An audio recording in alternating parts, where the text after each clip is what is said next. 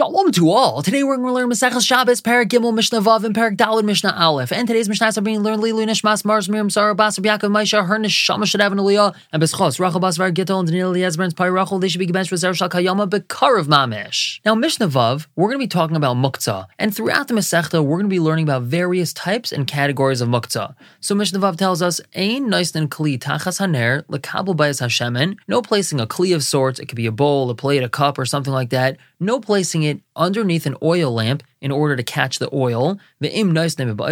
However, if he put it there before Shabbos, mutter then it's permitted. Now let's understand what's going on over here. So he has an oil lamp which is burning on Shabbos, and there's oil dripping out of it. It's leaking all over the place. So he wants to catch the oil with a cup or a plate or a bowl. He's not allowed to put that there to catch the oil on Shabbos. And why is that? So that's because it's called bittul kli mehechanai. He's being mevatel the kli from its prepared state. Right now it's considered prepared. It's considered muchan. He's able to use the cup for drinking. He's able to put cereal into the bowl. And now, by putting the bowl there to catch the oil, he's preventing normal usage of the kli. And why is that? Because the oil is muktzah, because it was designated for the lamp. And now once the muktzah oil goes into this kli, the kli is not allowed to be moved anymore. So now it's like he's being kaveya, a place for this kli. It's like he's setting a place and saying this kli belongs here and it's not going to be moved. And that's similar to cementing it to the floor, which would be an isser of baina. And now that we know that, we can understand the continuation of the Mishnah. Ve'ein ne'osin mimenu, one is not allowed to use this oil that's in the kli, lefi she'eina min hamuchan, because it's not min hamuchan, it's not considered prepared. He had to put it into his oil lamp to be used for burning, for providing light.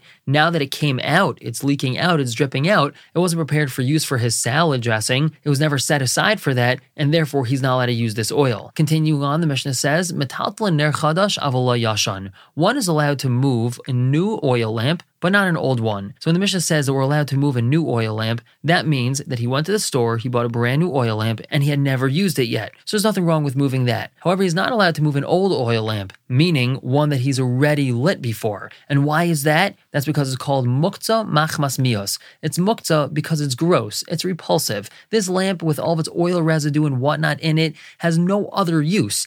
And according to the Tanna Kama, this is a type of muktzah machmas mios, so he's not allowed to move this lamp. Now Reb Shimon says, Kol haneres metaltalin, a person's allowed to move any lamp that he wants on Shabbos. Chutz min haner hadaylik b'Shabbos, except for if this lamp is currently lit. If the lamp is lit, he's not allowed to move it because maybe he's going to extinguish the fire. But as long as it's not currently lit, he's allowed to move it. And this is because Reb Shimon argues with the Tanna Kama, or he argues with the Chachamim, and he says that there's no such thing as muktzah machmas mios, and therefore all lamps are allowed to be moved. Now going back to our first discussion with a slightly different spin to it, one is allowed to take a kli and place it underneath an oil lamp in order to catch the sparks that are flying out. We're not talking about oil that's dripping, we're just talking about sparks that are flying out of the lamp. Now he's afraid that they're going to land on his table and catch it on fire, so therefore he's allowed to put the kli there to catch the sparks. And why is that permitted? That's because when the spark falls on the kli, it goes out and it doesn't stay there, so he's not being mevatel kli mehechanai, he's not preventing himself from using this kli anymore, so it's permitted. However, the Mishnah says,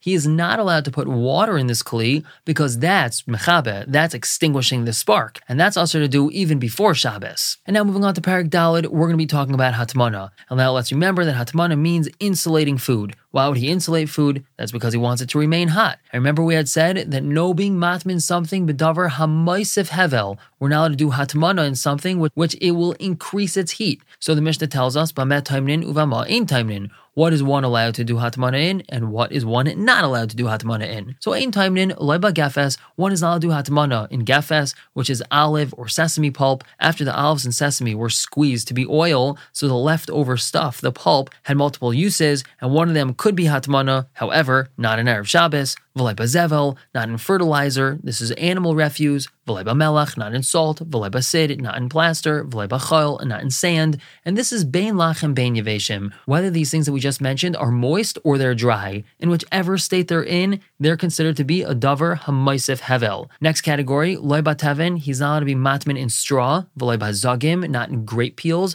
V'lei meichem, not in soft stuff. What is soft stuff? Cotton, wool, old worn-out clothing, things like that. V'loi ba'asavim, not in grasses. However, this is bizman she'im lachim. only if they're moist. Now, it doesn't mean that they're moist because he poured a cup of water on it. It means that they're naturally moist. Like right when you cut grass, it has a natural moisture to it. So in such a scenario, it's usher to be matmin in it. Aval taimnin bahem kshein yiveshim, he is allowed to be taimnin in all these things if they're dry. Now the Mishnah continues on with a third category, taimnin baksusu b'peiros. One is allowed to be matmin his food in clothing and fruit, b'chanfei yaina, pigeon feathers, and for that matter, all other types of feathers, uven asar shel charashim, in sawdust, and uven iris shel pishtan daka. Most gear sites leave out the word daka. What's an iris shel pishtan? That's flax combings. When a person has flax, so he wants to make it smooth and nice, so he combs it out, and the little pieces that fall out, that's called flax combings. Rabbi Yehuda Eiser Badako Mater Bagasa. Rabbi Yehuda does not allow one to be matmin in fine flax combings,